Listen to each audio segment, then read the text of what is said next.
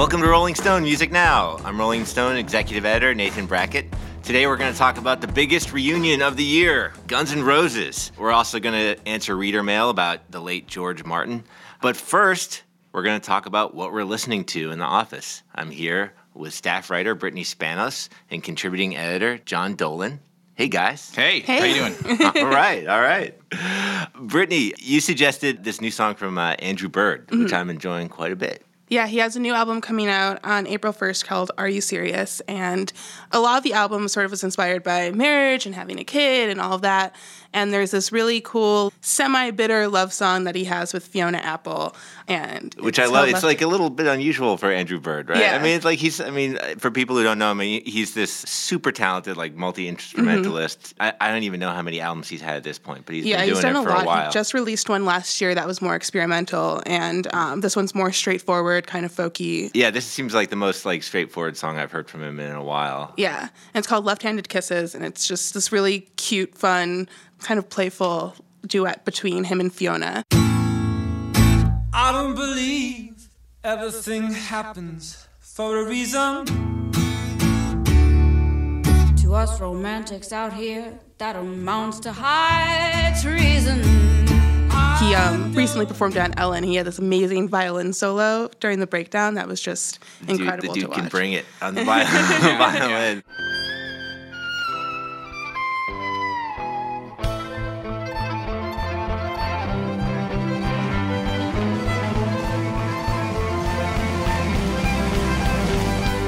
I love songs where, like, couples are talking to each other, and this is clearly it. Like, he's, like, clearly a musician, and he's saying, you got me writing love songs, and she's like, they're just not enough. You know, you got to, like, do a little better. Yeah. It sounds like they're definitely, like, maybe not long for each other. What do you think of this one, John? I like it a lot. It's funny. It's funny. You're right, because it's playful, but it's not pleasant in the way his music has to be pleasant. It's, like, dark, right. and it's funny, and you want to see sort of the 6-part Netflix show about this couple's life and what led to this, and sort of, it does. You're right. It reminds you of, like, George Jones and Tammy Wynette, and it's got that kind of country feel. It's nice to see her sort of sing. I mean, she's always direct and intense, but it's nice to see her, especially in the video, be so kind of mordant and aggressive, and it's a really entertaining sort of juxtaposition of what you'd expect from these people. And she's just so awesome. Yeah. I mean, like, she's going to, like, bring so much to any song that she's on.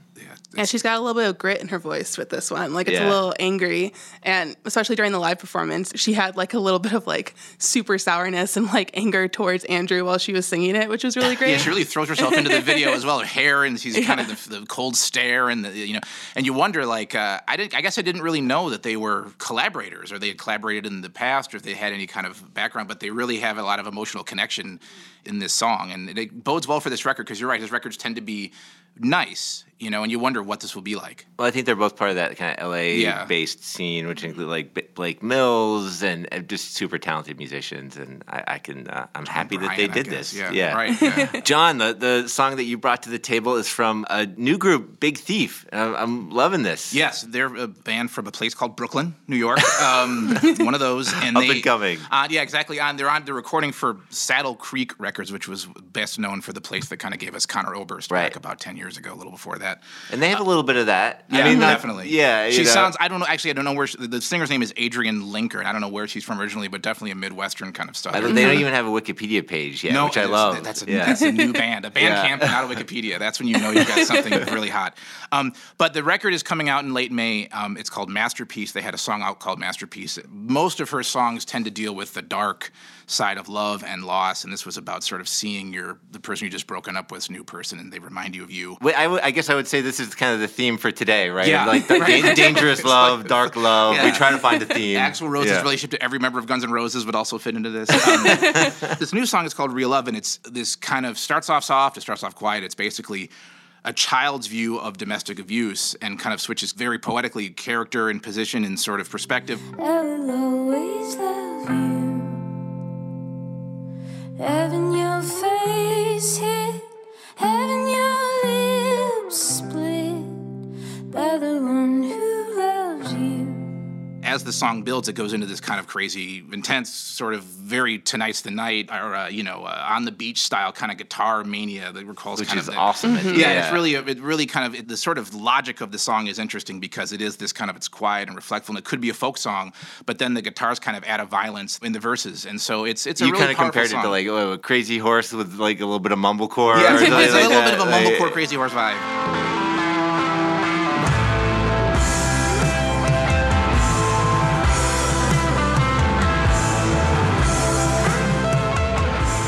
And this record that's going to come out is really fantastic. And she's definitely in this sort of like Sharon Van Etten, Waxahachie sort of mold of these kind of singer-songwriters who go in and on the sort of like intense side of romance and disaffection and stuff like that. It's so really many great. Awesome like female frontwomen in rock and indie rock right now. It's true. I mean, it's the combination of, it's a great guitar band and a great sort of poetic singer-songwriter band kind of at the same time. And it's a really wonderful record. All right. And then the final pick was something both of you guys suggested. It's from Anohni, formerly known as Anthony Haggerty of Anthony and the Johnsons. Yeah. One of the great voices out there. Yeah, one of my the favorite. last couple of decades. Yeah. Definitely one of the most powerful vocalists. I mean, like, Anohni always brings a bunch of drama to her songs, just really subtly in the way that she delivers them. And Drone Bomb Me is going to be on Hopelessness, and it's this just super powerful song from the perspective of a child as well, a child whose family has been drone bombed. And so this is a girl that is begging to be drone bombed as well.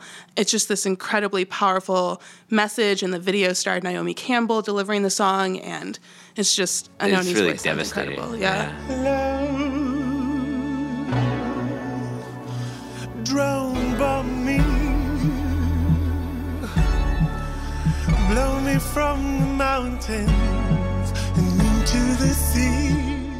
I remember when the band that she used to front, Anthony and the Johnsons, when their first record came out, it was I Am a Bird in 2005, and just that voice, like, it was really like this kind of, you were hearing a cross between like Boy George and Yoko Ono or something. It was really unique and arresting, and there's places sometimes with her where the artiness you go pretty deep, but in this case, the power of this song, and also you think of songs about bombing and things like tend to be intense and violent to sort of match the sort of sense, but this fact that Death by Drone is this new, secret, automated, ever-present, clandestine thing, and the music itself is subtle. It's extremely powerful and works its way up on you in a way that you're not expecting with this powerful voice. It's really an incredible song. Mm-hmm. And she's got a new album coming? Yeah, Hopelessness comes out in May, and she's working with Hudson Mohawk and Onotrix Point Never on it.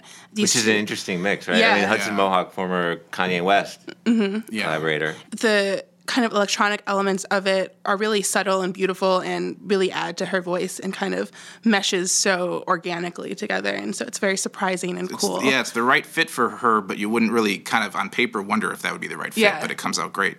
Mm-hmm. Well, all right. Brittany Spanos, John Dolan, thanks for coming. You bet. Yeah.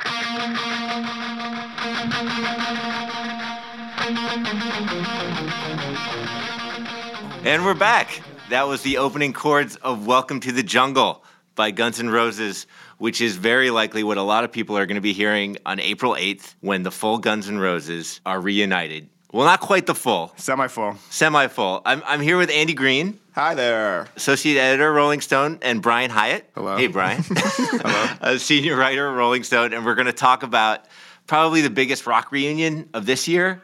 I am not convinced that it's definitely happening. Until they walk on stage together and I'm watching it on Periscope or whatever, I'm not going to believe that this is happening. We are talking about Guns N' Roses. Listeners at home may well know the answer to this question by the time they listen to this podcast, whether Guns N' Roses have actually gotten back together. You really think they're not going to show up, Andy? I think they probably will. They'll be sued, there'll be contracts, but it would be very tough to pull out at this point, but Axl does not give a shit and very well might just say, I can't do this. It's possible. He follows his own way. Yes, no, the shows will happen and they'll probably be pretty incredible, but there's so many questions. It's so confusing because they've said nothing. Right. But the key of this is Axl and Slash and Duff McKagan. Duff McKagan are back together at Guns N' Roses. In terms of reunions that you thought would never happen, Andy, where does this stack up with like the Smiths? Well, This felt possible because Duff was back in the band and Izzy has guested with Guns N' Roses a few times. This seemed possible because there was so much money at stake and they kept getting closer to it. So on the likelihood scale of like 10 being never happened, Smiths, Johnny Marr, and Morrissey hate each other, 1 being...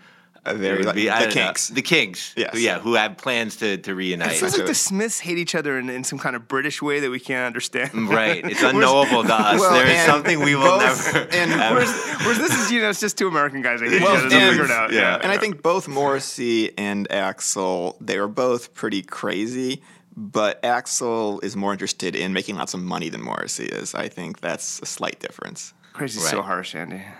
It is. Words hurt. Can you give us a little bit of the history of the animosity? They last played together in 1993 at the end of the Use Your Illusion tour. They were one of the biggest rock bands in the world at that point. They were playing stadiums. They had huge hits.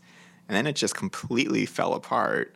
And by the time the band was back in the late 90s, it was just Axl. And there was a new album eventually. There's been a ton of concerts with just Chinese Axl. Democracy. Yeah, that was 2008.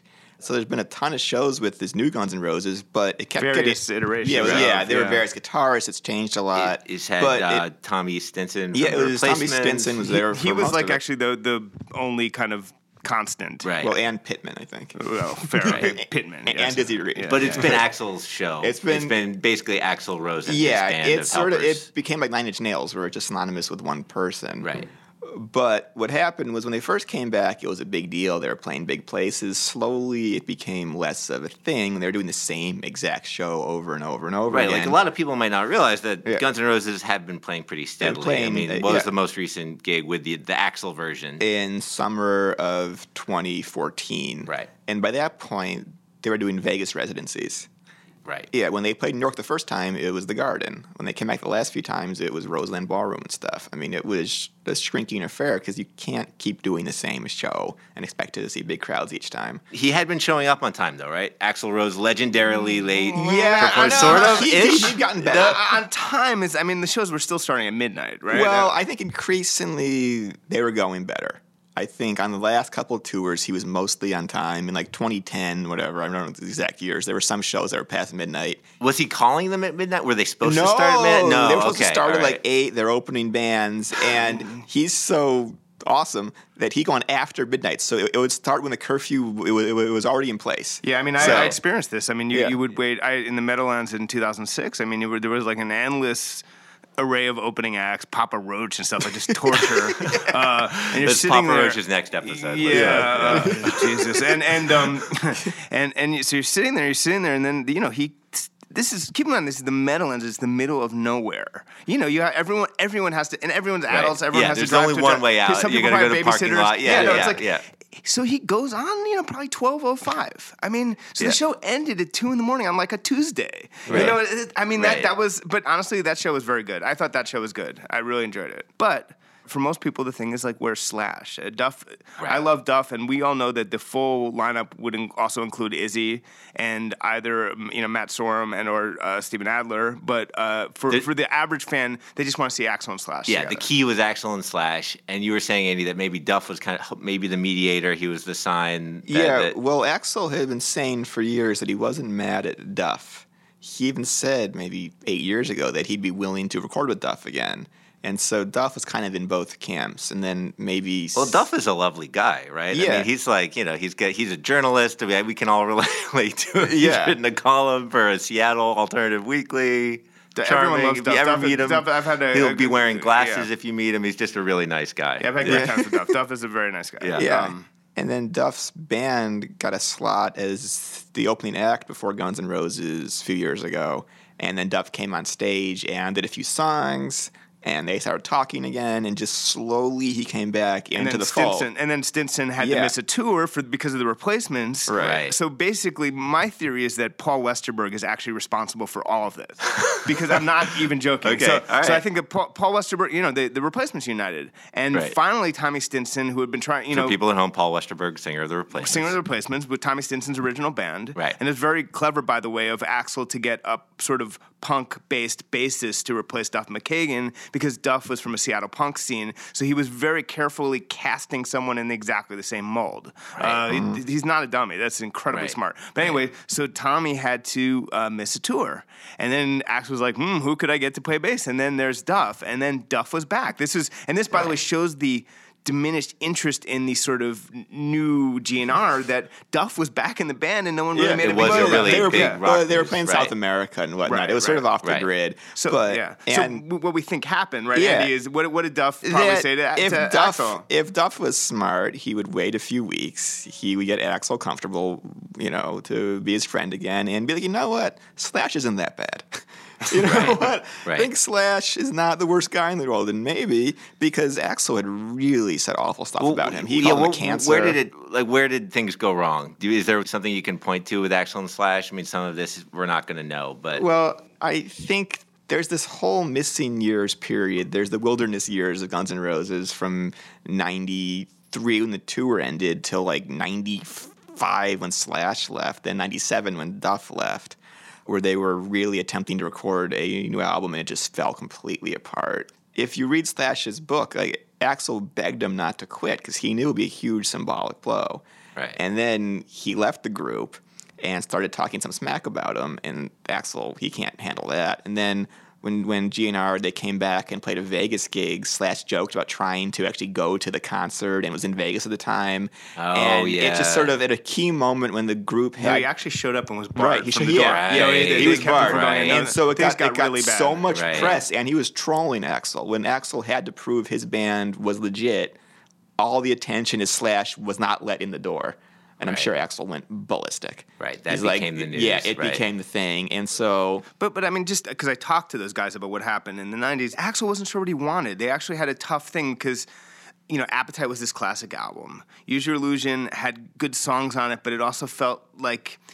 Even they don't think it's as good as Appetite. And then they did the Spaghetti Incident, covered album. And then it was just sort of like, what do we do next? They knew it was like the night, grunge had happened. The Spaghetti Incident has something to recommend it, doesn't it? There are a couple the Dad is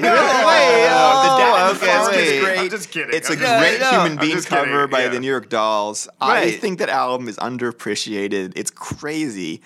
And there's that new guitarist on it. It's been totally forgotten. Anyway, we're getting off track. But they were trying to figure out what to do, and it was like sort of Axl was bringing in different guitarists to work to try to quote unquote work with Slash, and that was a disaster. He even brought in Zakk Wylde, the Ozzy's guy, and apparently that was like a nightmare. And so it was just, I think Slash was just like, I don't have a creative. I'm not allowed to.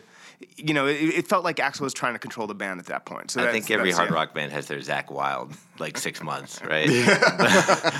But right, sorry, you go. Anyway, so but basically it's like Axl wanted control is the way the other people painted. He might say something entirely different, and I'd love to hear Axl's side. Maybe someday he'll share that with us. Right. So anyway, the other guys felt they had to leave, and Axl always said, "Listen, they all left voluntarily." Like Duff, which is technically true. Not Steven Adler, right? Well, Steven Adler was gone a long time ago. The exact moment when Sorum left is unclear to me. That's much more unclear. Well, actually, speaking of Sorum, it's very hard to get some reporting on Guns N' Roses these days. There's kind of a cone of silence around Axl. He leads what some people have described as maybe a bit of a Howard Hughes-like existence in a compound somewhere in California, in Southern Los California. Angeles. But we've managed to get a little bit of fresh reporting. One of the most surreal moments of my life. I was getting lunch with Brian. We were talking about in Rockefeller Center. We were on Midtown. We were on 6th Avenue. We were talking about Guns N' Roses because I was reporting a Guns N' Roses. Near the Rolling Stone offices. Yes, I was reporting a story on them. I was hitting brick walls just everywhere. We're just talking about the difficulties. And we name-checked Matt Sorum. I said to Brian, do you think Matt Sorum is going to be there? We're talking about him. And we're walking back. As we're mid-discussion about GNR, I go, wait a minute. That's Matt Sorum. On the streets of Manhattan, Midtown Manhattan. He was the guest drummer on Seth Meyers that week. And I stopped in my tracks, and Brian, he went like, hey, Matt Sorum. And he stopped, and he was like, "Hey guys," and we, introduced her, said who we were, and we're like, what's going on? And so he gave us a little. He said his kind of money quote that we actually used in the magazine was like, "You never know." So you asked him specifically. Yes, I said, "Are you going to be part of this or what?" Yeah, and he said, "You never know." The answer, as best as we can tell, is no. He is not part. And that was the only quote from Matt Sorum, right? Or from any member of the band. Yeah, right. He is. I think you need to embellish the story a little bit, though, Andy. There needs to be a little bit more of a heads up. The kind of like, I don't know, you were scanning a corner of the street, or I don't know. I could give more detail. He walked right past us. He was wearing a hat. He seemed shocked to be recognized by anybody. Right, that's true. He's not getting recognized by a lot. Only so many people are going to recognize him. He was holding multiple coffee cups in his hand. He had a hat on and a big coat. I totally think it's a great story. And to be fair, I said, hey man, I did your the last Velvet Revolver story in Rolling Stone. So it wasn't he then possibly remembered. It wasn't like we weren't complete randos. He gave you that like celebrity nod, like but I mean, he knew that story, so it wasn't like we were like completely. Anyway, he materialized out of thin air as we were talking about him. Right. That was the most amazing. All right, thing, so this is amazing. The first piece of reporting was within like maybe 500 feet or a quarter mile of the office. Actually, the other piece actually happened in the office. In the office, yeah. I was on Twitter, maybe about 3 weeks ago. I got a tweet from an account that was called Izzy Stradlin 999, and it was like, "Hey Andy, this is Izzy. I love to talk to you." And I presumed it was a joke for a lot of reasons. The biggest one, he's one of the most reclusive members of any rock band I've ever heard of. Had not previously been on Twitter, to your knowledge. He'd never been on Twitter. I can't recall an interview he's done in 20 years or so. Yeah, the last we heard from was when I was texting with him in 2006 or 7. What year was that? That was 2007. Yeah, trying to get him to participate in an Appetite. And that didn't, I mean, he would it's this weird thing where he would text back, he was perfectly friendly, but wouldn't do an interview. Yeah. And then then he thought I was Axl for a while and asked me a weird question, but that was another. He thought you were Axl. Yes. Okay. Yeah. Anyway, so the fans are freaking out about this on the fan forum because they have a huge fan community. Yeah, this is a public conversation. Yeah, but I presumed it was some jokester because it's Twitter. Totally unverified. It was just a random account. Didn't have the blue check. So I was all sarcastic back. I'm like, "Hi Izzy, I can't imagine that there's any scenario that you're a fake Izzy because who lies on the internet?" And he goes like, "No, it's me. I want to talk to you. I just emailed you." I'm like, "That's news to me. I don't see any email." And we're talking back and forth. And he had emailed what, like the letters? It turns out he had emailed rseditors@rollingstone.com, Wow, which is just the general account where we get letters. Where we get a billion. Note to everyone: if you're trying to reach someone, don't ever do that. That's not a good way to. No. So this whole conversation is public, and there's like a 50-page thread on my GNR forum all about it. And every tweet I put is being obsessed over, and I'm just thinking it's a jokester. And then I go home that night, and he goes, "I want to call you." So I said, "Okay." Now we're on DM. And I send him my my phone number. Steamy, actually. Yeah, I send him my work phone number, which was a mistake. I should have him call my cell, I guess. And he goes, "Great, I just called you." So I go, a guy with a voice box calling hello. Yeah. Anyway. So I dialed into my office line, and there he was. And I'm like, that really sounds like him. Then I went on YouTube and found some interviews that he gave in the 90s. It was the same exact voice. And I'm like, holy shit, this is Izzy.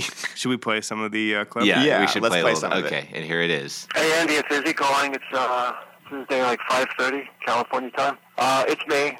I know there's a lot of questions, regarding my Twitter account, but it's me. I opened a Twitter account. There was just so much speculation going on regarding my involvement and, studio recording. There's so much just misinformation. So I wanted to clarify that I'm not in the studio with anybody recording any of the Guns N' Roses guys. At this point in time, I'm not involved in the actual shows.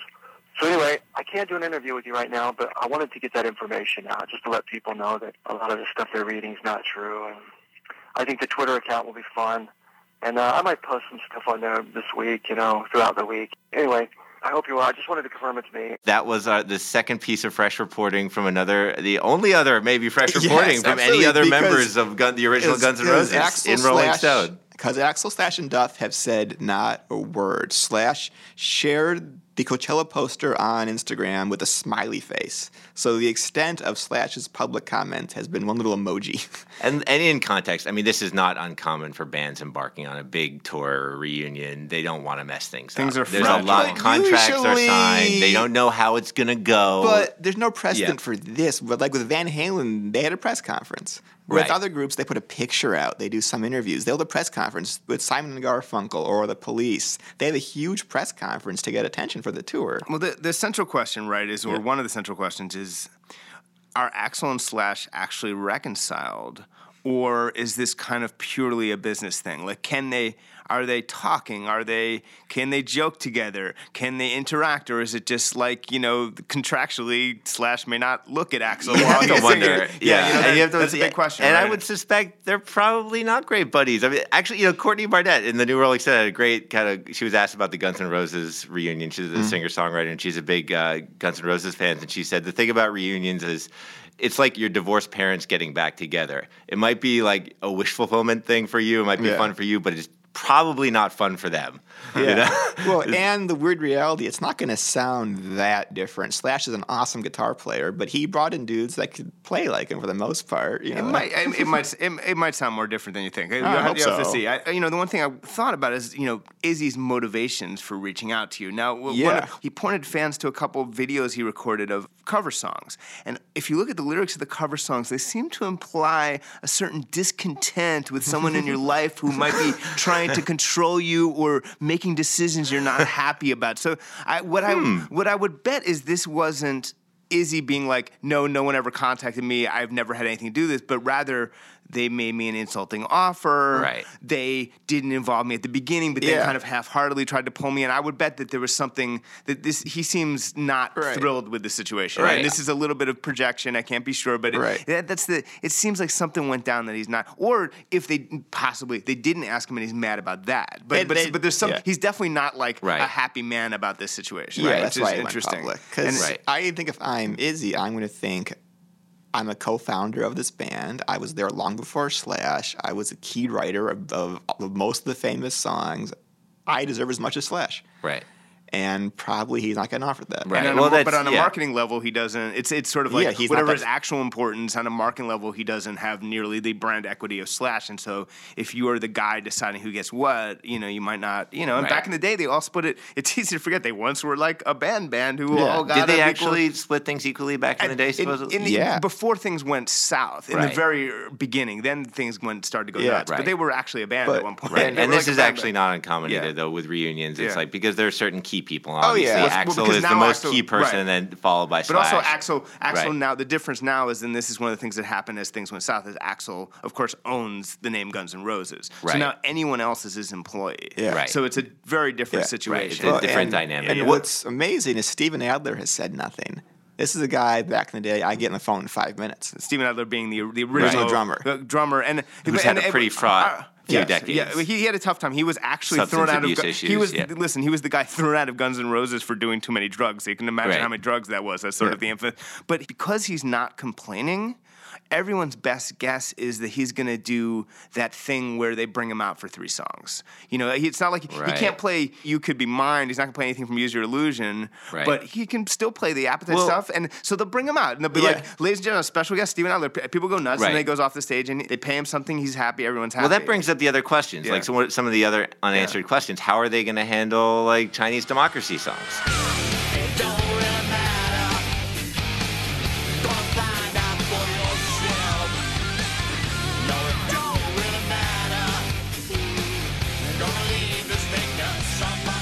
I bet they play them. I bet that you really. I think they're gonna. I think Axl's like, I want to play them, and it's like it's his band, and Slash I think will play better. I and think just they will go play along better. with it. Yeah. These are songs that Slash has never played on. Yeah, Slash never played on. I bet you they don't play them.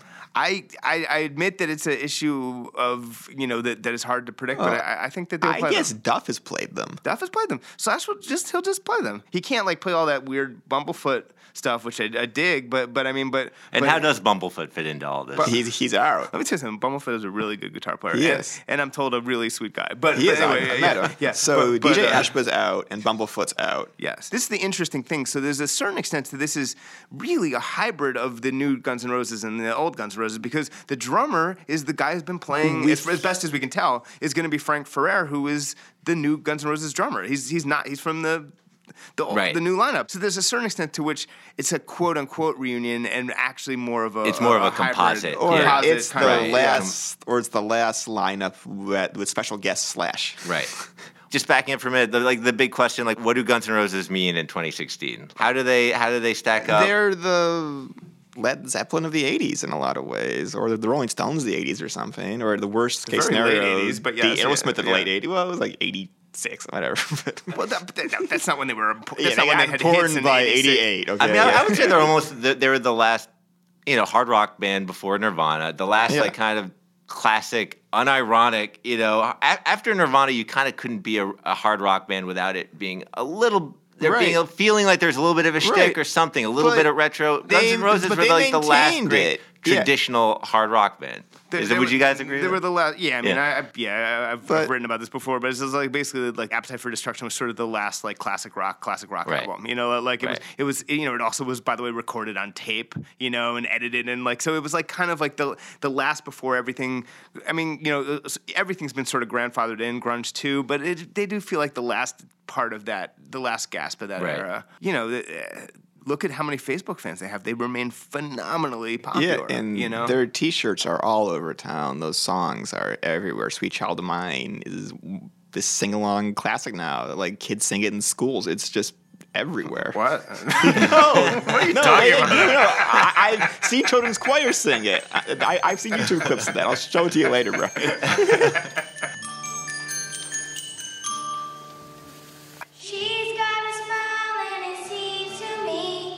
I don't think a lot of younger people differentiate between them and Led Zeppelin in the sense of the classic rock continuum. No, it's true. They have ascended to that level in for hindsight. Sure. And I think their brand name is actually kind of synonymous with just rock. So it's like Guns N' Roses. It's just it's just so they have a lot to live up to basically. Yeah.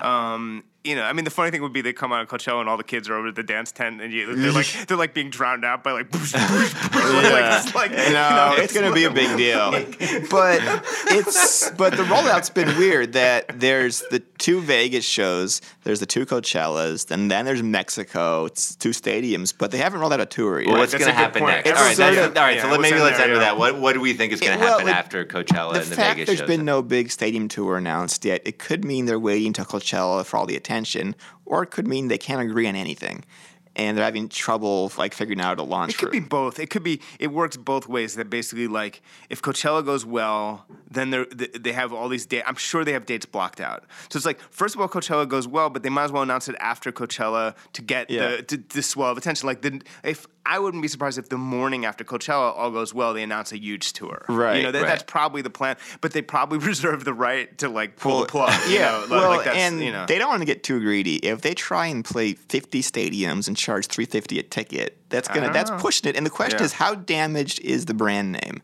There's been so many GNR shows. I don't think it matters. I think it's a big. It's a complete big reboot? red reset button. It must have hurt it a little bit. It must 10%, but it doesn't matter. I think the nice thing is, I think a lot of people weren't even aware that these other tours were going on. A lot of people, for a lot of people must be vaguely kind of thought maybe there was something going on, but now this will get all the attention and it'll just be big reset. It's like a light switches on. Yeah, exactly. Yeah. So there we go. Well, there it is. Andy Greene. Yes. Thank you for coming on. No problem. Brian Hiatt. Thank you. All right. We'll see. All right.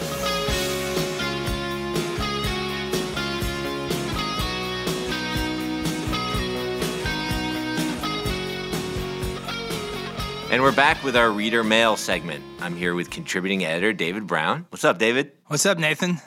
David just wrote a really nice piece about the late George Martin, the Beatles producer, who passed away this month. And predictably, we've already gotten a fair amount of reader mail.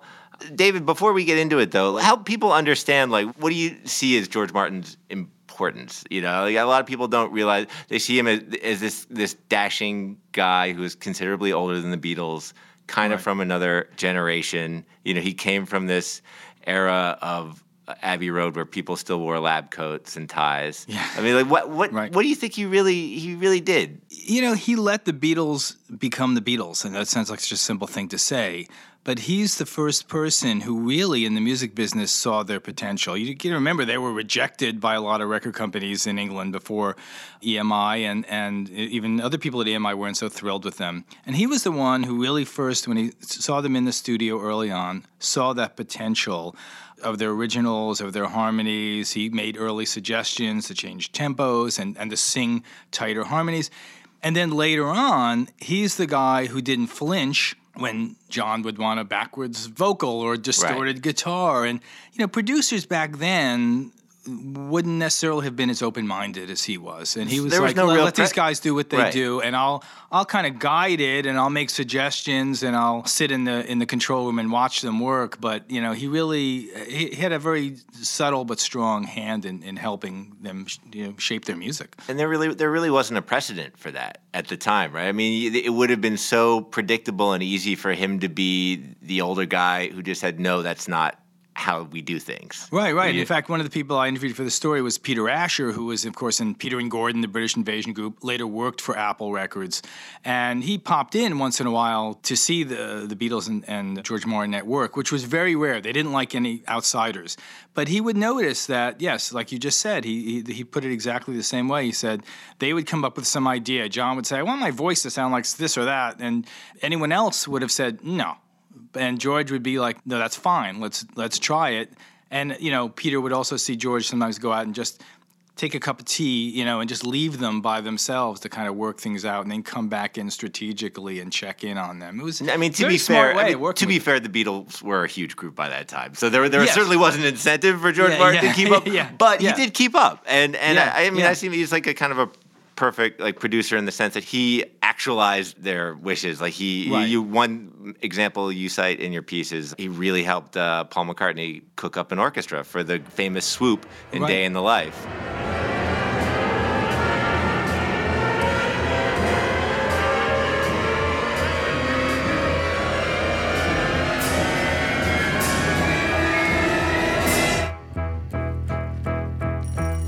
They had this idea, there's two different songs there, and they had this idea of how can we bridge them, put something in the middle to meld together John's first part and Paul's second part.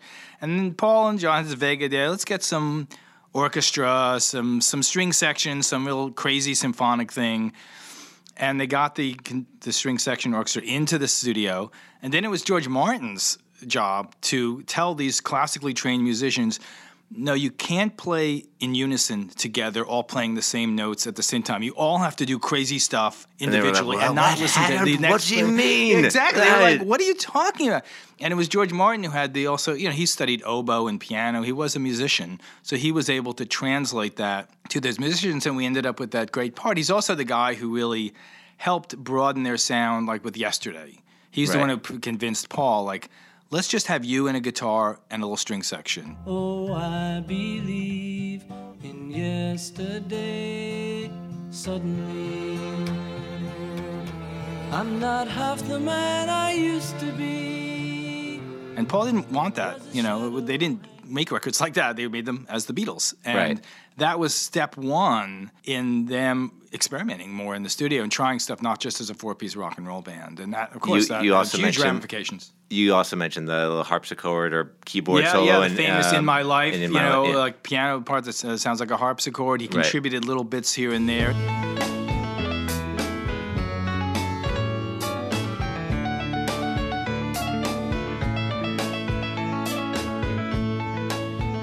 All those little things he did are now just songs that are, these are songs that are embedded in our Western consciousness as these classics. And he was often the guy who helped make them happen. Yeah, he didn't obviously write songs with them, but he enhanced their songbook, and he made those records really reverberate even more, I think. Yeah. Right.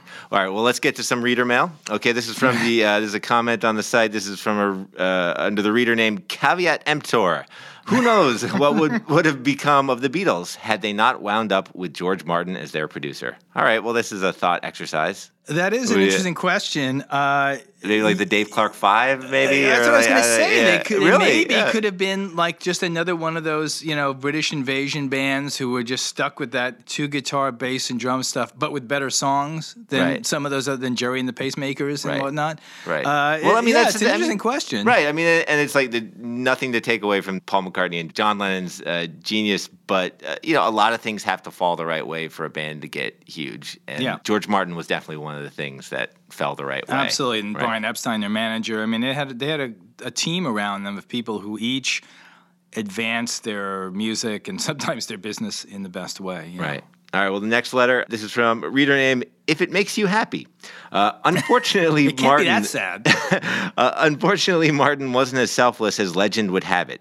According to the memoir of EMI engineer Jeff Emmerich, which is an excellent book, who came up with many of the innovations on Revolver, Pepper, and Abbey Road, certainly true, Emmerich, this is my own commentary, Emmerich was very important. Whenever a photographer came to get behind-the-scenes shots of the Beatles at work, Martin would hustle Emmerich or any other technician out of the studio, so he took center stage.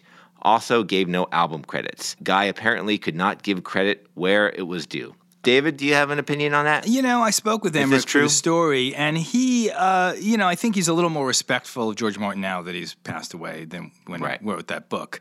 But he basically, he would say that, George wasn't, in his memory, Sir George, I guess we can call him now, was not in the studio hands-on as much as maybe legend has it. He would often be up in the control room. And what's interesting about the Abbey Road studios is that the control room where the producer and the crew engineer and the gear, that was upstairs. And so you look down upon the studio. And so George Martin would often be with the Emmerich and those guys up in that room looking down, and only occasionally... He was like the Wizard of Oz kind of looking. Exactly.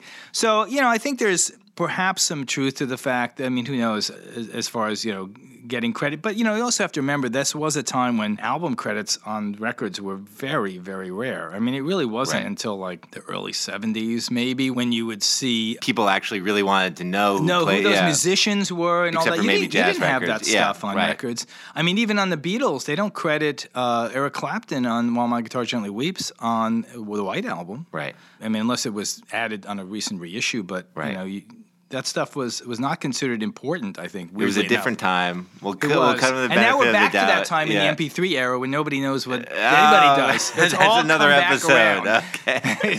All right. Well, let's the final letter. This is from a reader named Ant Con.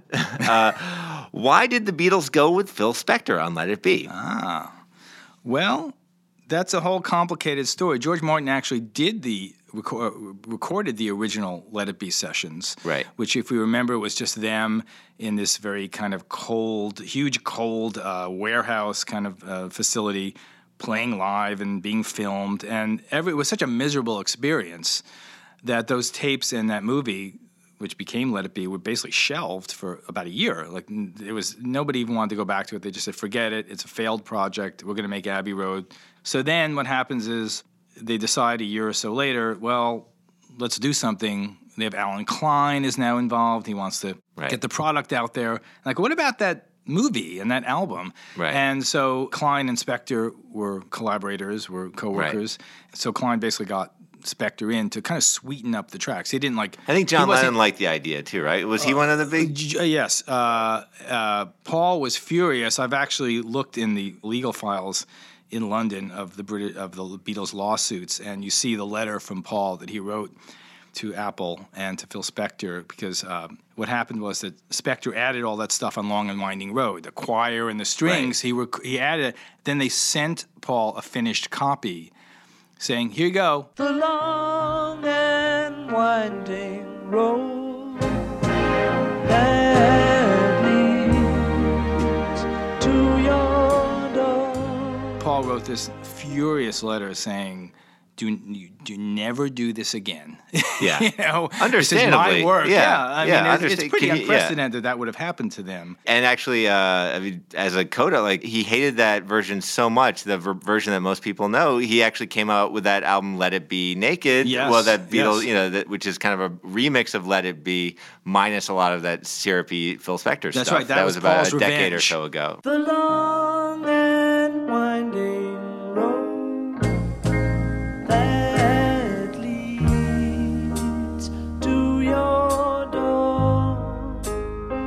be honest, I like the strings in choir better. Maybe well, by now we just know that it's all we've known. So know, yeah, exactly. we're just used to them. But I think it's beautiful, actually. Right. But yeah, so that's the kind of long George Martin story. wouldn't have let that happen. Yeah, so that's for sure. He might now, or he would have told Paul. I don't think George was averse to string sections, but I think he would have had them more involved. He would have, he would have been a better mediator. Yeah. Let's talk one last minute about like what did George Martin go on to do after the Beatles? Like what would you say were his finest works after the Beatles? You know, his career after the Beatles in rock and roll, which was maybe 10 or 15 years or so, found him basically sort of riding the wave of 70s rock and what rock became after the Beatles. You know, he did he was on Fusion with the Mahavishnu Orchestra and Jeff Beck. He did America, who was like a, folk rock pop band. He did Cheap Trick. I mean, he did Ultravox. He did a new wave record. Well, you talked to Rick Nielsen or got some quotes from Rick Nielsen for your piece, Rick Nielsen, who said that... did remember George just being a well-dressed guy in the studio. Still, in 1980, he was wearing collared shirts and all that. And he did bring something. Nielsen said that he felt that Martin would never look down on them. And that's another thing that Peter Asher told me about Martin working with the Beatles that made him really pivotal. Even though he had this classical background, even though he was not a rock and roller and he hated distorted guitars and things like that, he never had a snobby kind of air about him. It was very interesting. Maybe because he was he came from a working class family. Well, that's an interesting point. Right. But he was not that. Right, right. That's an interesting point. Like, do you remember what his parents did? I mean, his mom was a nurse and his dad was a carpenter. Right. Jeff Beck told me a funny story about, how he thought that when he worked with George Martin in 1974 and 5 on those two great fusion albums of his, Blow by Blow and Wired, his first time he worked with George Martin, and he said his first person he ever met in rock who spoke Queen's English, and he joked once to his keyboard player, like, after the sessions, let's tail him in our car and see if he drives to Buckingham Palace. Because it was sort of a joke, but they actually, that's the one thing you heard. I was like, he seemed like people would think, is he actually a member of the royal family? But it was something he kind of grew into, right? Yeah, he did. He did. And I mean, really interesting. I liked what you touched on, though, about his openness. It seems like that was kind of the key things. And instead, he wasn't a hedgehog who kind of has all these ideas that he doesn't move off of. He was a fox, and he kind of was able to adapt. He was, and he was open to experimentation, and he didn't have that snobbery that so many people in the music business had about rock and roll in the 60s, and we forget that was there. There was this sense of, well, that's not the real music. It's a fad. It'll come and go. We'll make some money, but that's not. It's not jazz. It's not Sinatra, And he didn't, he might have had a little bit of that early on. It's possible, but that was all dispensed with within a few years. And Martin was definitely not. He was not condescending toward the musicians he worked with, which is another, huge point in his favor. But Oz never did give nothing to the Tin Man that he didn't already have. I talked to Jerry Beckley from America, and Martin produced like half a dozen of their records and had some of his biggest hits with America, with Sister Golden Hair and Tin Man and Lonely People and that stuff. And he said once George Martin told him that Martin made more money off America records than Beatle records. Because back then in the 60s, producers didn't get a big share. That changed. Right. But I was... In the 60s, especially from that era with Martin, you were just like a staffer who showed up. Producer. Right. And it was only a few years in when Martin started his own production company and started making more money. But I was like, oh my God, I thought he made more money off of Tin Man than he did off of... Where's the justice in that? Exactly. But hey, he did all right. Exactly. Yeah. Crazy, crazy business sometimes. David Brown, thanks for coming in. Thanks, Nathan. All right. And that's it for Rolling Stone Music Now. If you like what you heard, please leave a nice review on iTunes and maybe subscribe.